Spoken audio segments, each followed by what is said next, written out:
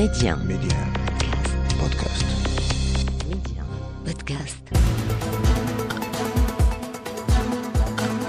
Bonjour à tous, bienvenue dans Economia, bienvenue dans ce rendez-vous d'information qui est consacré à l'actualité économique d'une semaine qui a été marquée une fois encore par les impacts de la guerre en Ukraine, raison pour laquelle on va prendre la destination de Moscou, s'entretenir avec Arnaud Dubien, chercheur qui dirige actuellement l'observatoire franco-russe, et c'est avec lui que l'on va analyser ce que sont les impacts financiers, économiques et sociétaux de la crise ukrainienne sur cette grande économie russe. Quels en sont les impacts en termes d'inflation?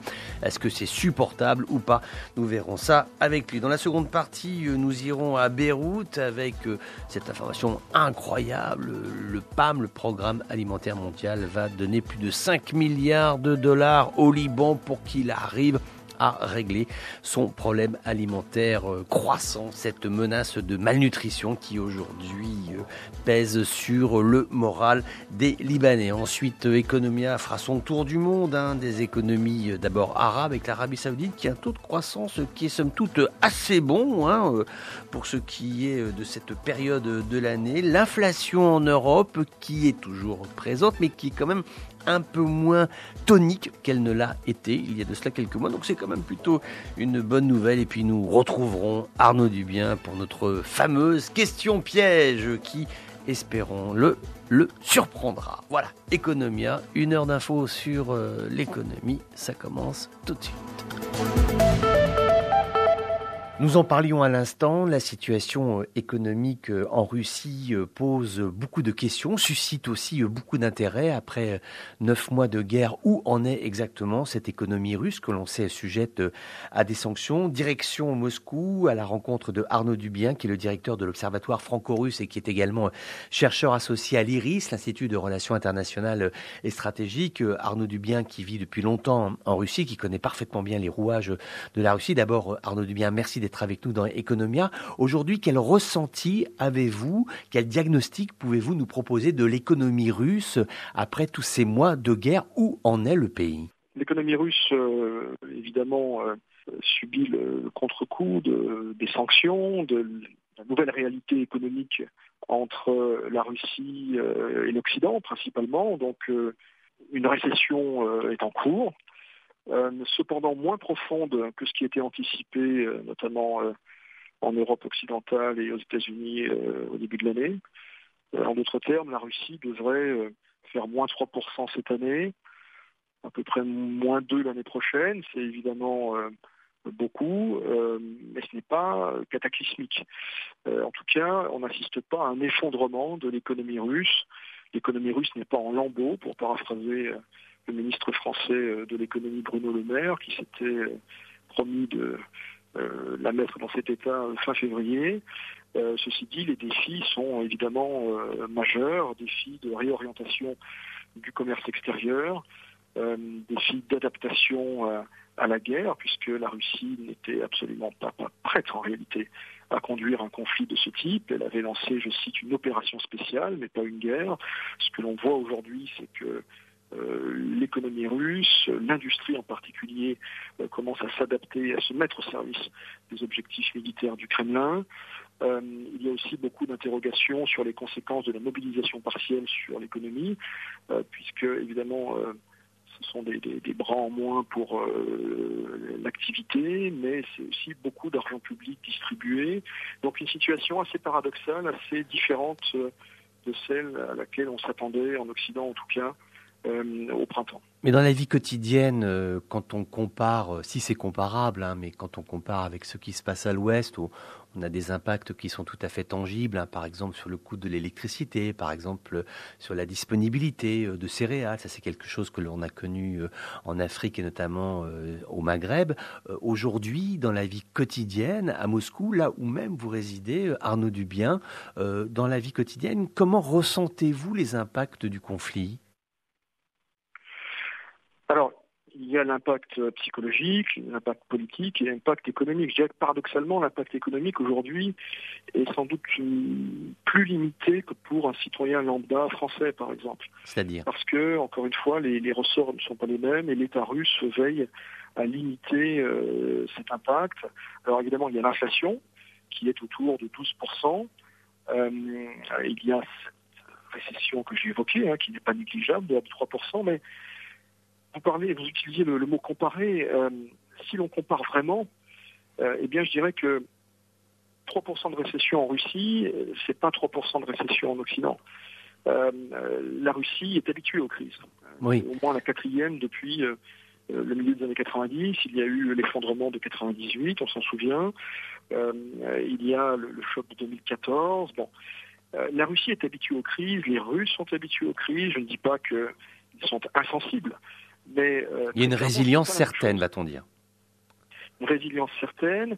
Comme je le disais, l'impact a été sensible, je dirais... Au niveau de l'inflation, finalement, si on vous comprend bien. Donc, l'État a essayé de contrôler les prix, a essayé de distribuer plus d'argent, ce qu'il fait, puisque les caisses de l'État russe sont pleines. Ça aussi, ça fait partie des surprises économiques auxquelles on ne s'attendait pas. Et je rappelle que l'État russe n'est pas endetté, à la différence des États européens et de la France en particulier, qui est à près de 115% du PIB. La Russie a 15%, à peu près 15% d'endettement. Donc, il y a des conséquences économiques. On le voit, alors à Moscou. Moscou n'est pas la Russie, mais on le voit très bien à Moscou. On voit des magasins qui ferment. On sent que les comportements de consommation changent. Alors, moins depuis le 24 février que depuis le 21 septembre, c'est-à-dire depuis l'annonce de la mobilisation partielle. Il y a eu deux chocs, je dirais, dans les esprits. Le premier choc, c'est évidemment le 24 février. Personne ne croyait à l'hypothèse d'un conflit, d'une intervention militaire en Ukraine. En tout cas, ça a été quelque chose d'assez bouleversant. Il y a eu une hébétude. Les Russes étaient hagards pendant 15 jours, 3 semaines à ce moment-là. Et puis, les gens s'habituent à tout, et pas seulement en Russie. Et donc, il y avait une forme de normalité assez trompeuse, basée sur ce pacte d'hypocrisie, finalement, entre l'État et la société. La société pouvait continuer à vivre à peu près normalement en ignorant l'opération spéciale, entre guillemets, si tant est que on peut l'ignorer. Mais souvenez-vous, Arnaud Dubien...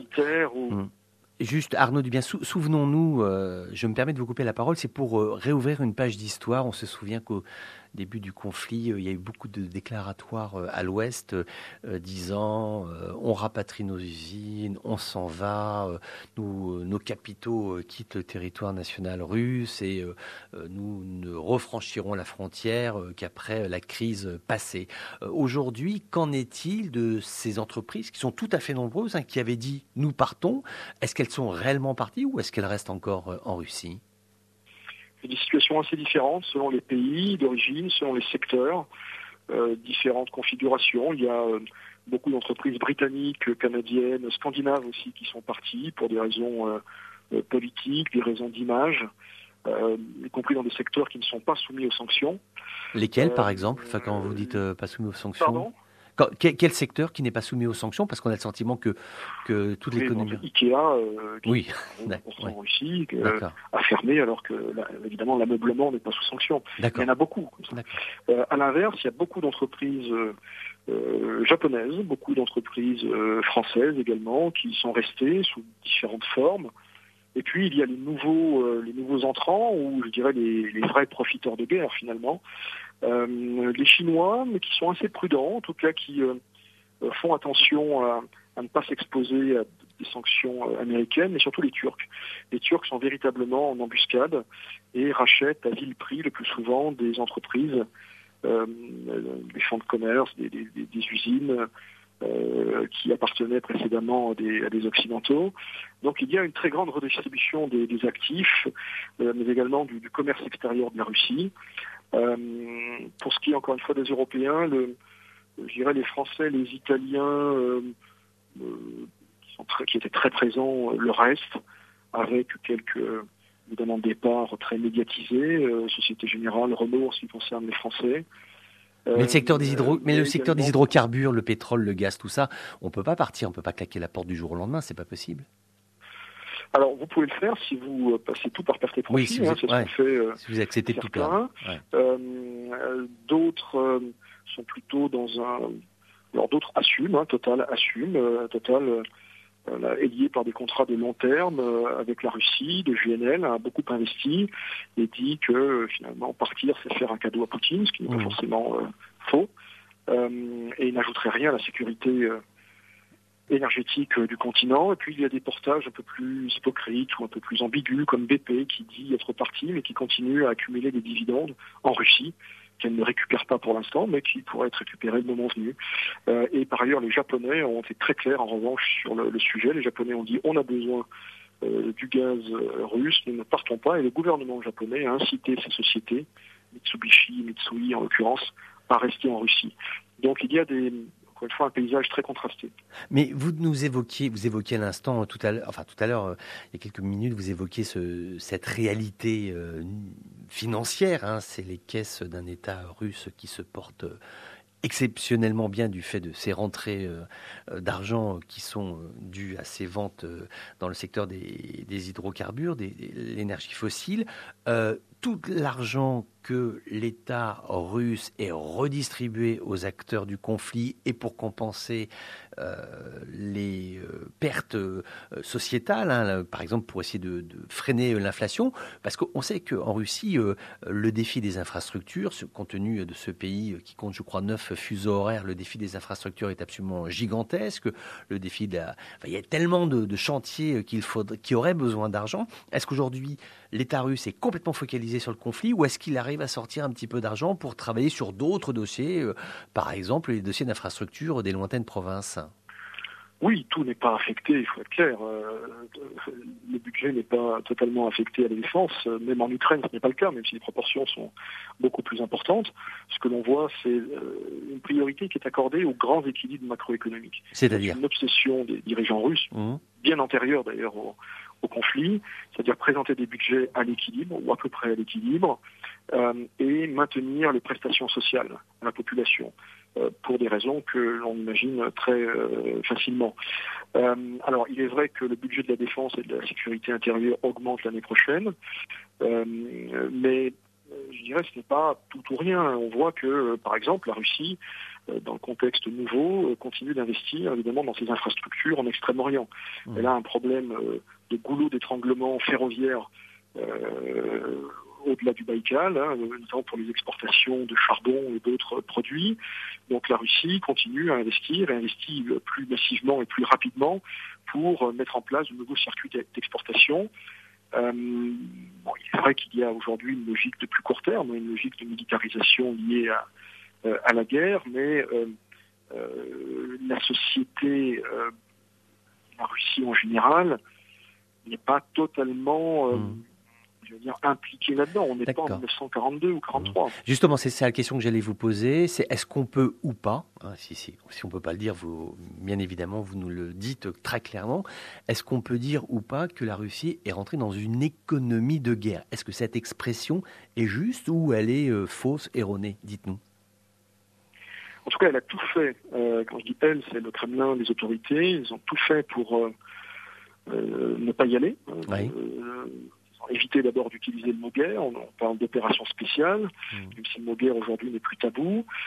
Poutine, contre l'avis de ses militaires, a tout fait pour ne pas recourir à la mobilisation. On sait maintenant que les généraux la demandaient dès le mois de mai, et manifestement ils avaient raison, ils anticipaient un décalage de potentiel en hommes sur le front à la fin de l'été, et qu'est-ce qui s'est passé? Eh bien, les Ukrainiens en ont profité pour regagner des territoires. Et le pouvoir a tout fait pour préserver cette illusion que c'était une opération spéciale. D'accord. C'est pas une guerre.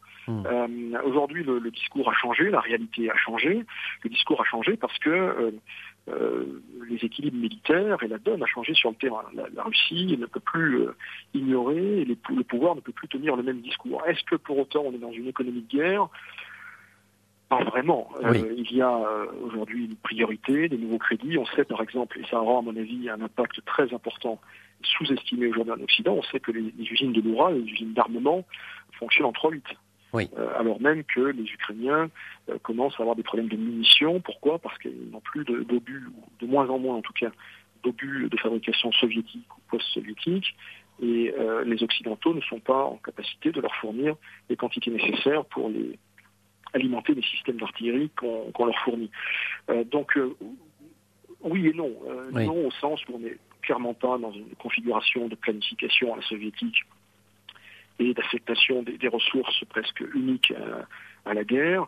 Mais d'un autre côté, les industries de défense tournent maintenant pleinement pour satisfaire les besoins de l'armée. Et c'est vrai que même si la période n'a absolument rien de comparable, et je le redis, rien de comparable, souvenons-nous que durant la Seconde Guerre mondiale, la puissance, la capacité de ressaisissement de l'industrie russe et notamment de l'industrie d'armement a été un élément absolument essentiel dans la reconquête, même si encore une fois on ne peut pas comparer les deux périodes, ça n'a absolument rien à voir. Arnaud Dubien, on nous parle beaucoup de réécriture des grands accords commerciaux, on nous parle d'un basculement du centre de gravité avec un... Alors après chacun y va dans son propre raisonnement, de sa propre réflexion, on nous parle d'un axe sino-russe, après on nous parle d'un triptyque Téhéran, Pékin, Moscou. Est-ce que vous le ressentez aujourd'hui, vous la ressentez aujourd'hui, cette réécriture des grands équilibres commerciaux dans lesquels la Russie est impliquée, est engagée?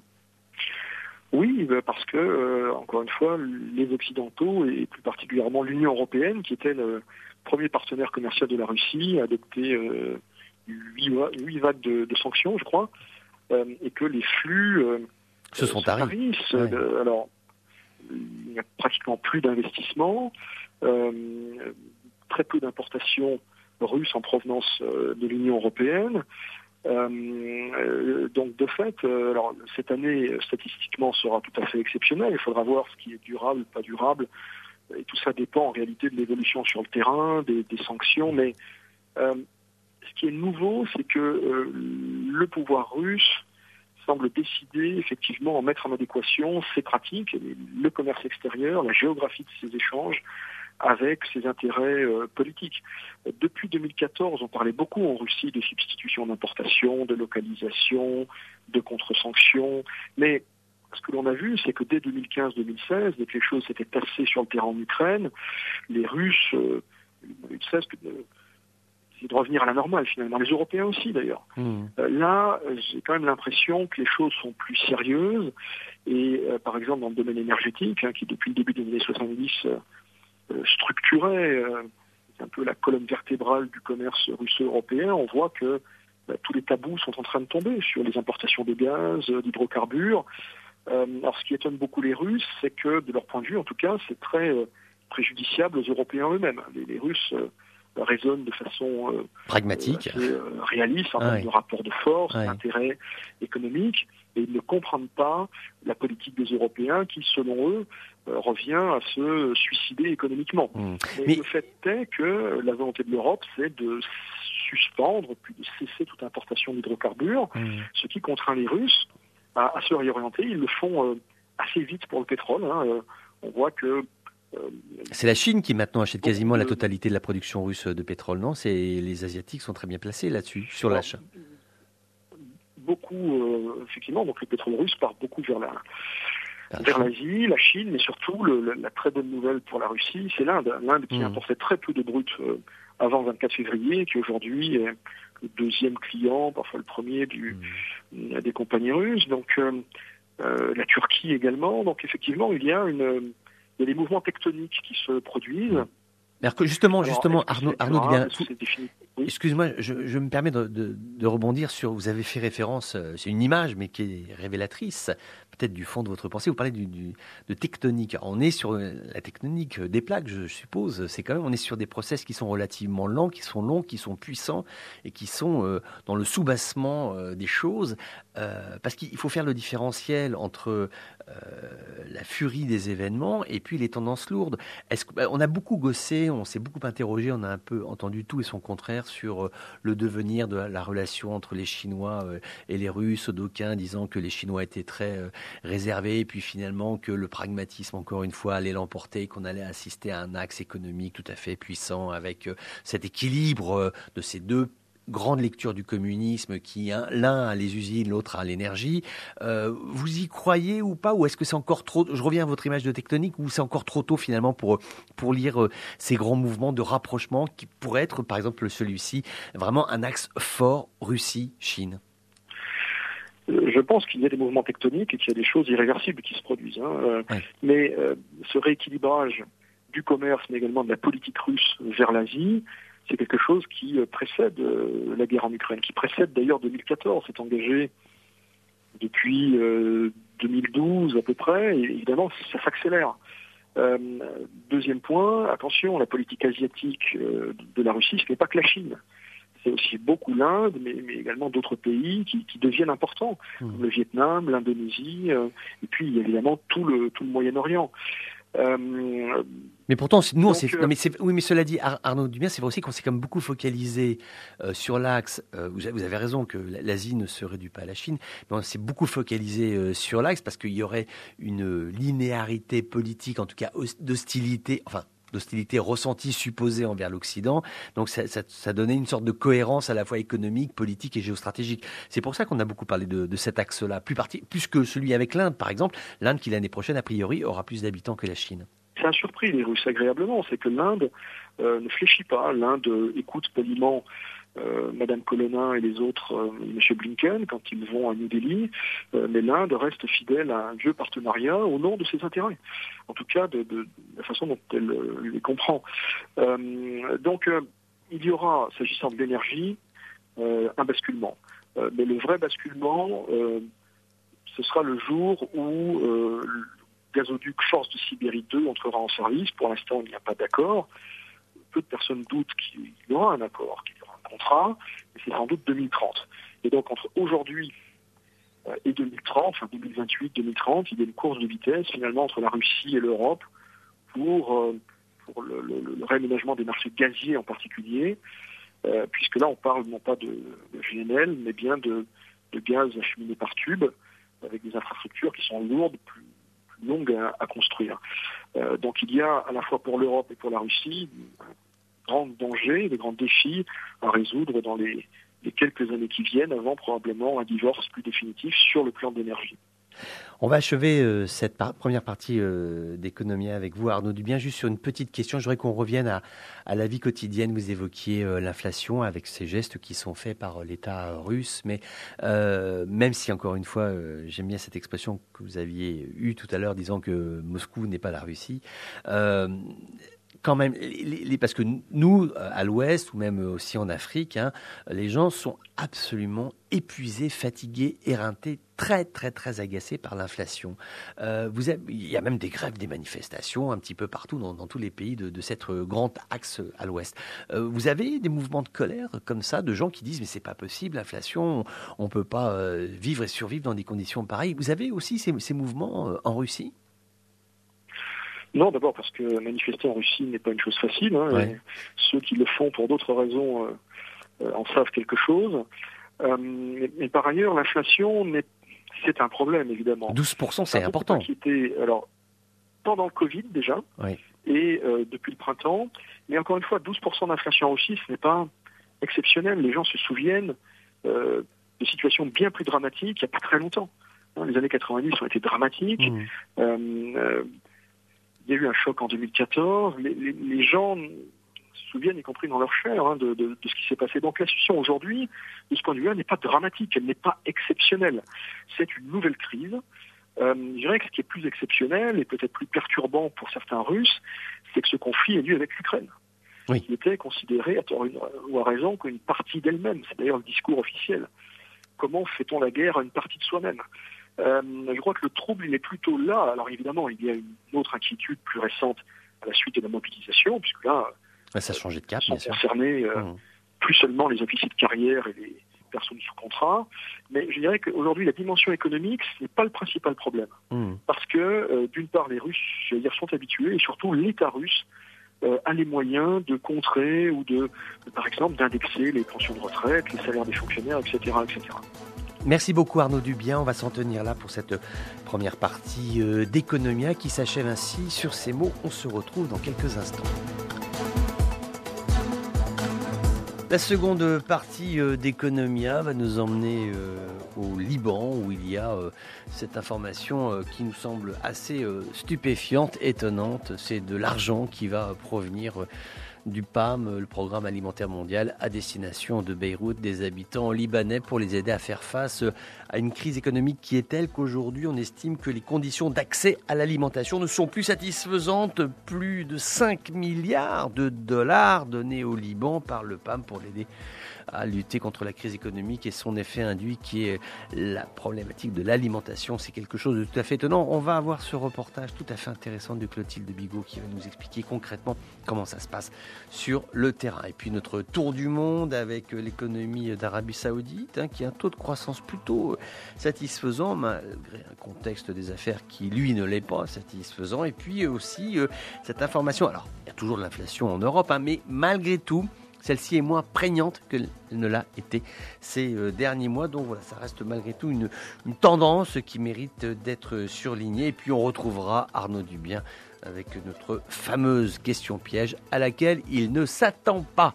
Economia, seconde partie, c'est maintenant et tout de suite. Le point de la semaine dans Economia nous conduit au Liban avec cette information qui eût été inconcevable, incroyable, il y a de cela quelques décennies, si l'on nous avait dit qu'un jour le Programme alimentaire mondial des Nations Unies allait débloquer de l'argent et beaucoup d'argent pour aider le Liban à faire face à la malnutrition, à la difficulté d'acheter des aliments et de pouvoir se nourrir correctement. 5,4 milliards de dollars, c'est la somme tout à fait considérable qui va être mobilisée par le PAM de telle façon à ce qu'une aide significative soit apportée au Liban. Alors à la fois il y a la charge des réfugiés au Liban qui est tout à fait considérable. 2 millions de Syriens sont arrivés dans le pays depuis le début de la guerre. Il y a les populations palestiniennes qui sont là quasiment depuis toujours, serait-on tenté de dire, en tout cas depuis le grand départ, depuis la création d'Israël, depuis la Nakba. Et puis il y a cette crise économique absolument désastreuse qui est une conjugaison, va-t-on dire, une somme de facteurs, à savoir un affaiblissement du pouvoir politique et économique des autorités de Beyrouth. Et puis, ce dont on parle quasiment chaque semaine dans Economia, ces deux crises successives qui ont été à la fois la pandémie de Covid-19 et puis la guerre en Ukraine, avec aujourd'hui donc une situation qui est tout à fait dramatique. On ne se rend pas bien compte de ce qui se passe au Liban. Par exemple, si on s'en tient aux coupures d'électricité, il faut voir que quand on se promène dans Beyrouth la nuit, la ville est quasiment éteinte. Autrefois, les buildings étaient éclairés, des lumières de leurs habitants. Aujourd'hui, c'est noir. On peut voir ici et là quelques personnes qui ont encore un petit peu de réserve sur leur batterie de téléphone et qui sont en train d'utiliser Internet. Mais c'est tout. Sinon, il y a aujourd'hui énormément de difficultés pour pouvoir avoir l'électricité et pour pouvoir se nourrir. Ce qui fait qu'aujourd'hui, on va se rendre à Beyrouth. On va aller avec Clotilde Bigot à la rencontre de ces Libanais, de ces Libanaises qui vivent aujourd'hui une inflation absolument démesurée, une inflation qu'ils n'arrivent plus à suivre parce que c'est trop cher, parce qu'ils ne gagnent pas assez d'argent. La vie au quotidien, comment faire pour tenir? À qui va être destiné cet argent du Programme alimentaire mondial? Des éléments de réponse avec ce reportage à Beyrouth de Clotilde Bigot. Paola a la cinquantaine. Elle travaille dans la communication et vit avec ses 3 chiens et 3 chats qu'elle a sauvés de la rue. Ses habitudes alimentaires ont nettement changé depuis la crise, même si elle reste privilégiée. Moins de viande, moins de produits importés, mais aussi un changement de supermarché pour trouver les prix les plus bas. J'allais au Spinus, les signatures, le downtown, je ne vais plus. Je vais au charcutier, qui a le meilleur prix. Avant, j'avais genre 10 000 genres de fromage, j'achète maintenant un par un. Paola fait partie de cette catégorie de Libanais qui sont payés en dollars. La crise les touche moins, mais l'inflation est telle que tout le monde se serre la ceinture. Les prix des restaurants ont commencé à s'afficher en dollars et ont considérablement augmenté en comparaison à avant la crise. Alors, Paola se restreint. Les restos, je ne vais plus. Je vais au Mandaloun de temps en temps, parce qu'il y a tous mes potes, et puis parfois, je me suis souvent celle qui m'invite 90% du temps. Alors, elle cuisine beaucoup plus avec des produits libanais comme les pois chiches et le boulgour, mais même avec cela, elle n'est pas à l'abri d'une mauvaise surprise. Je voulais faire le boulgour celui-là ce matin. Il y avait des petites bêtes dedans. Ils mettent la mauvaise, je pense qu'ils mettent des trucs, des marchandises en mauvais état. Cependant, Paola continue à cuisiner en s'adaptant à son nouveau niveau de vie. Au menu aujourd'hui, une salade à la vinaigrette et des haricots plats avec moins de viande qu'avant. Beyrouth, Clotilde Bigot pour Média. Voilà donc cette vie au quotidien d'une femme libanaise par exemple, mais il y en a tant d'autres, de gens qui aujourd'hui en sont réduits à se satisfaire de ce programme de retour des réfugiés syriens, puisqu'il a été décidé par les autorités libanaises de procéder au départ volontaire ou involontaire, on ne sait pas trop, mais en tout cas le départ de ces réfugiés syriens afin d'alléger la charge économique, même si le Liban est aidé, mais malgré tout ce sont des terrains, c'est la consommation d'eau, ce sont des difficultés, aussi des tensions parfois socio-économiques entre ces réfugiés syriens et les populations libanaises. Donc voilà, aujourd'hui, un Liban bien en souffrance, un Liban qui en est réduit, hélas, à accueillir favorablement l'aide humanitaire qui est proposée par cette agence onusienne. Allez, le tour du monde d'Economia, on commence par l'Arabie Saoudite, une escale à Riyad, alors que l'Arabie entreprend une diversification économique importante, bien le royaume s'est classé au premier rang pour le taux de croissance de la population active parmi les groupes du G20 au cours de la période 2012-2021. C'est un rapport qui a été rendu public par les autorités saoudiennes et ça survient alors que le pays commence à montrer en fait des signes assez positifs dans les principaux secteurs du travail, les principaux indicateurs professionnels qui sont aujourd'hui ceux de l'Organisation internationale du travail. Il y a aujourd'hui des progrès qui sont faits dans, par exemple, le taux d'emploi, le chômage, également sur l'éducation, la formation. L'Arabie saoudite aujourd'hui produit des chiffres qui sont plutôt positifs sur l'évolution du royaume. L'Égypte avec l'un des plus grands parcs éoliens au monde en cours de construction. Celui-ci devrait être opérationnel d'ici 2030. A priori, la construction commencera en 2024, donc il reste encore 2 ans pour finaliser ce projet absolument incroyable de 11 milliards de dollars. C'est quelque chose qui est aujourd'hui entre les mains d'un consortium dirigé par Masdar et Infinity Power Holding, qui sont toutes deux des propriétés de sociétés d'Abu Dhabi. Et l'idée générale est que ce projet puisse à terme fournir de l'électricité, alors à la fois pour le marché égyptien, bien sûr, mais aussi être en capacité d'exporter de l'électricité, par exemple, vers l'Europe. Ou même par exemple, c'est un des projets qui a été annoncé par les Égyptiens, pourquoi pas fournir de l'électricité dans des pays du Golfe. Donc en tout cas une somme tout à fait considérable qui s'inscrit dans cette logique de grands projets qui a été initié par le président égyptien Sisi. Le Liban toujours en difficulté avec sa monnaie qui hélas ne vaut plus grand-chose, donc la Banque centrale à Beyrouth a décidé d'adopter un taux de change de 15 000 livres libanaises pour $1 américain.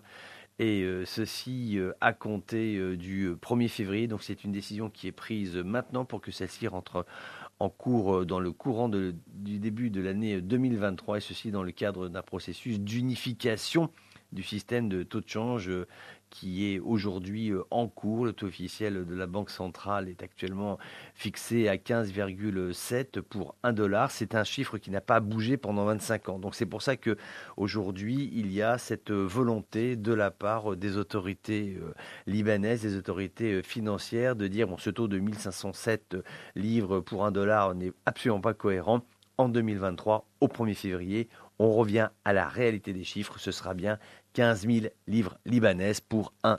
Au moins, ça permettra de dire la vérité des choses. Et le laps de temps qui nous sépare entre aujourd'hui et le mois de février permettra aux acteurs économiques libanais de se préparer. Les banques algériennes à l'action, le président de l'association professionnelle des banques en Algérie, Lazare Latrache, a révélé que pour la première fois, il va y avoir l'ouverture de succursales de banques algériennes à l'extérieur du pays. Il est prévenu qu'une succursale de la Banque étrangère d'Algérie soit ouverte en France. Ce serait la première en Europe, ceci avant la fin de l'année 2022, ainsi que 2 autres succursales, une première au Sénégal et une autre en Mauritanie. La Trache dit que cette décision s'inscrit dans le cadre de mesures qui visent à faciliter les exportations pour les investisseurs algériens et notamment pour essayer de créer une zone franche africaine et ainsi encourager le commerce extérieur algérien à destination de l'Europe. Enfin, rappelons que le gouvernement tunisien et français ont signé une convention de financement, en vertu de laquelle Paris accorde à la Tunisie un prêt de 206 millions de dollars qui sera donc alloué pour soutenir le budget de l'État et l'aider à faire face aux conditions économiques qui sont difficiles. Cela a été annoncé en marge du sommet de la francophonie qui s'est tenu sur l'île de Djerba, donc on est sur le sud-est tunisien. Le ministre tunisien de l'économie s'est félicité du haut niveau de coopération bilatérale entre la Tunisie et la France avec cet accord, même si Paris, on le sait, est toujours extrêmement regardant et très attentif à la façon dont cet argent va être utilisé, parce que prendre de l'argent sur des prêts, c'est une bonne chose, mais après, comment l'équipe gouvernementale de Kais Saied va utiliser l'argent? Est-ce que tout cela sera fait avec transparence? Est-ce qu'il y aura corruption? Est-ce qu'il y aura d'autres problèmes? En tout cas, les Français, oui, font un geste, c'est vrai. Maintenant, c'est vrai aussi que les Tunisiens en ont cruellement besoin. L'économie tunisienne est dans une situation absolument désastreuse. Maintenant, il faut aussi être sûr que l'argent soit utilisé à bon escient. Et sur ce, les Français seront très, très, très attentifs. Notre tour du monde de l'économie pour Economia avec l'actualité internationale et ces chiffres en provenance de la zone euro, zone tout à fait importante parce que partenaire privilégié de tous les pays du Maghreb. L'activité économique dans cette zone euro s'est contractée au mois de novembre, mais un peu moins fortement qu'au mois d'octobre, c'est-à-dire qu'il y a toujours ces poussées inflationnistes, mais elles se sont quelque peu atténuées. Ça reste un élément qui est tout à fait positif, puisque cela indique qu'il y a une capacité d'encaissement, finalement, de résilience des rouages économiques européens face à cette guerre en Ukraine qui est toujours aussi déstabilisante. Et on se souvient, on l'évoquait à l'instant, enfin en tout cas c'est Arnaud Dubien à Moscou qui nous l'évoquait à l'instant, qui nous rappelait que le montant de l'inflation en Russie s'élève à 12%, ce qui est tout à fait considérable. L'économie russe, là encore on l'évoquait, qui est en récession. Les Américains ne sont pas coutumiers des grèves, mais celle-ci est tout à fait sérieuse et touche la grève du fret ferroviaire dans un pays où 28% des marchandises sont transportées par le rail. En tout cas, c'est un chiffre qui avait été publié en 2019. Les distances sont tellement importantes que, bien évidemment, on ne peut pas tout transporter par camion, et encore moins par voiture, ça coûterait trop cher. Donc le rail est important. Maintenant, il y a cette grève du fret, donc cela perturbe l'approvisionnement en denrées tout à fait vitales, le maïs, le carburant et même l'eau potable aussi, l'eau minérale. Des convois qui transportent des bouteilles d'eau minérale sont toujours à l'arrêt. C'est un véritable problème. On estime qu'il y a environ 7000 trains de fret qui sont actuellement bloqués et cela coûte environ 2 milliards de dollars par jour. C'est en tout cas une estimation qui a été faite par l'association américaine des chemins de fer. Maintenant, c'est au président Joe Biden de faire en sorte que cette grève ne se propage pas sur l'ensemble du pays, ne contamine pas d'autres secteurs professionnels, de gens qui réclament d'autres conditions de travail, de meilleurs salaires. En tout cas, une grève tout à fait inédite aux États-Unis. On a bien parlé d'inflation durant cette émission et c'est vrai qu'aujourd'hui, même les Français, quand ils réfléchissent au budget des Jeux Olympiques qui se dérouleront à Paris en 2024. Eh bien voilà, il faut revoir l'addition à la hausse. Le budget va gonfler de 10%, dont la moitié du fait de l'inflation. Il va falloir aussi valider, accepter et payer les dépenses supplémentaires qui sont souvent le cas dans ce type d'organisation de grandes manifestations sportives avec la construction de capacités d'accueil, de communication, de transport de personnes, de sécurité. Tout faire en sorte pour que ces Jeux Olympiques de Paris 2024 se déroulent dans les meilleures conditions. Cela a un prix en monnaie sonnante et trébuchante. Et donc, voilà, en 2019, l'enveloppe était de 3,8 milliards d'euros. Elle est passée à 3,9 milliards d'euros. En tout cas, c'est dans la dernière version budgétaire. Et aujourd'hui, en fait, elle frôle quasiment les 4 milliards. On est vraiment aujourd'hui sur des sommes qui sont tout à fait considérables. Après, il va falloir rembourser. Bon, si on veut comparer, ce qui n'est pas tout à fait comparable, enfin quand même, les Qataris aujourd'hui espèrent récupérer environ 9 milliards de dollars avec l'organisation de la Coupe du Monde de football qui se déroule parfaitement bien jusqu'à présent. Donc, il y a du retour sur investissement, mais c'est vrai qu'au départ, quand il faut payer, l'addition est tout à fait douloureuse. Ces chiffres de l'OCDE, la croissance économique dans le monde ralentit sous l'effet de l'inflation, en tout cas selon les dernières prévisions qui ont été fournies par l'OCDE. La hausse du produit intérieur brut mondial devrait atteindre 3,1% cette année, soit à peine plus de la moitié des 5,9% qui ont été réalisés l'année dernière. La baisse devrait se poursuivre l'année prochaine avec une croissance qui est estimée aux alentours de 2,2%. C'est une estimation qui, bien évidemment, sera sujette aux aléas de la vie politique et des conflits et des guerres qui, hélas, se déroulent en Europe centrale. En tout cas, une économie qui est en train de vivre une crise énergétique aussi grave que depuis celle de 1970. Voilà, c'est ce référent qui a été choisi par l'OCDE pour dire à quel point aujourd'hui la crise énergétique est tout à fait sérieuse et gravissime. Merci d'être resté avec nous, Arnaud Dubien. Je rappelle que vous êtes le directeur de l'Observatoire franco-russe, que vous êtes basé à Moscou et que vous êtes également chercheur à l'IRIS, l'Institut de Relations internationales et stratégiques. Notre petite question piège est une question, va-t-on dire, empirique. C'est une question qu'on peut se poser en regardant une carte et en se posant, en se disant, voilà, on va essayer de se demander, d'imaginer une Russie qui demain verrait toutes ses frontières fermées, par exemple. On sait que ça n'arrivera jamais, mais c'est juste une question que l'on se pose comme ça pour essayer de mieux ressentir ce que vous vivez en Russie. Admettons que demain, toutes les frontières se ferment. Quand on voit l'immensité de ce pays, ses ressources humaines, elles existent, fossiles, elles existent, industrielles, elles existent.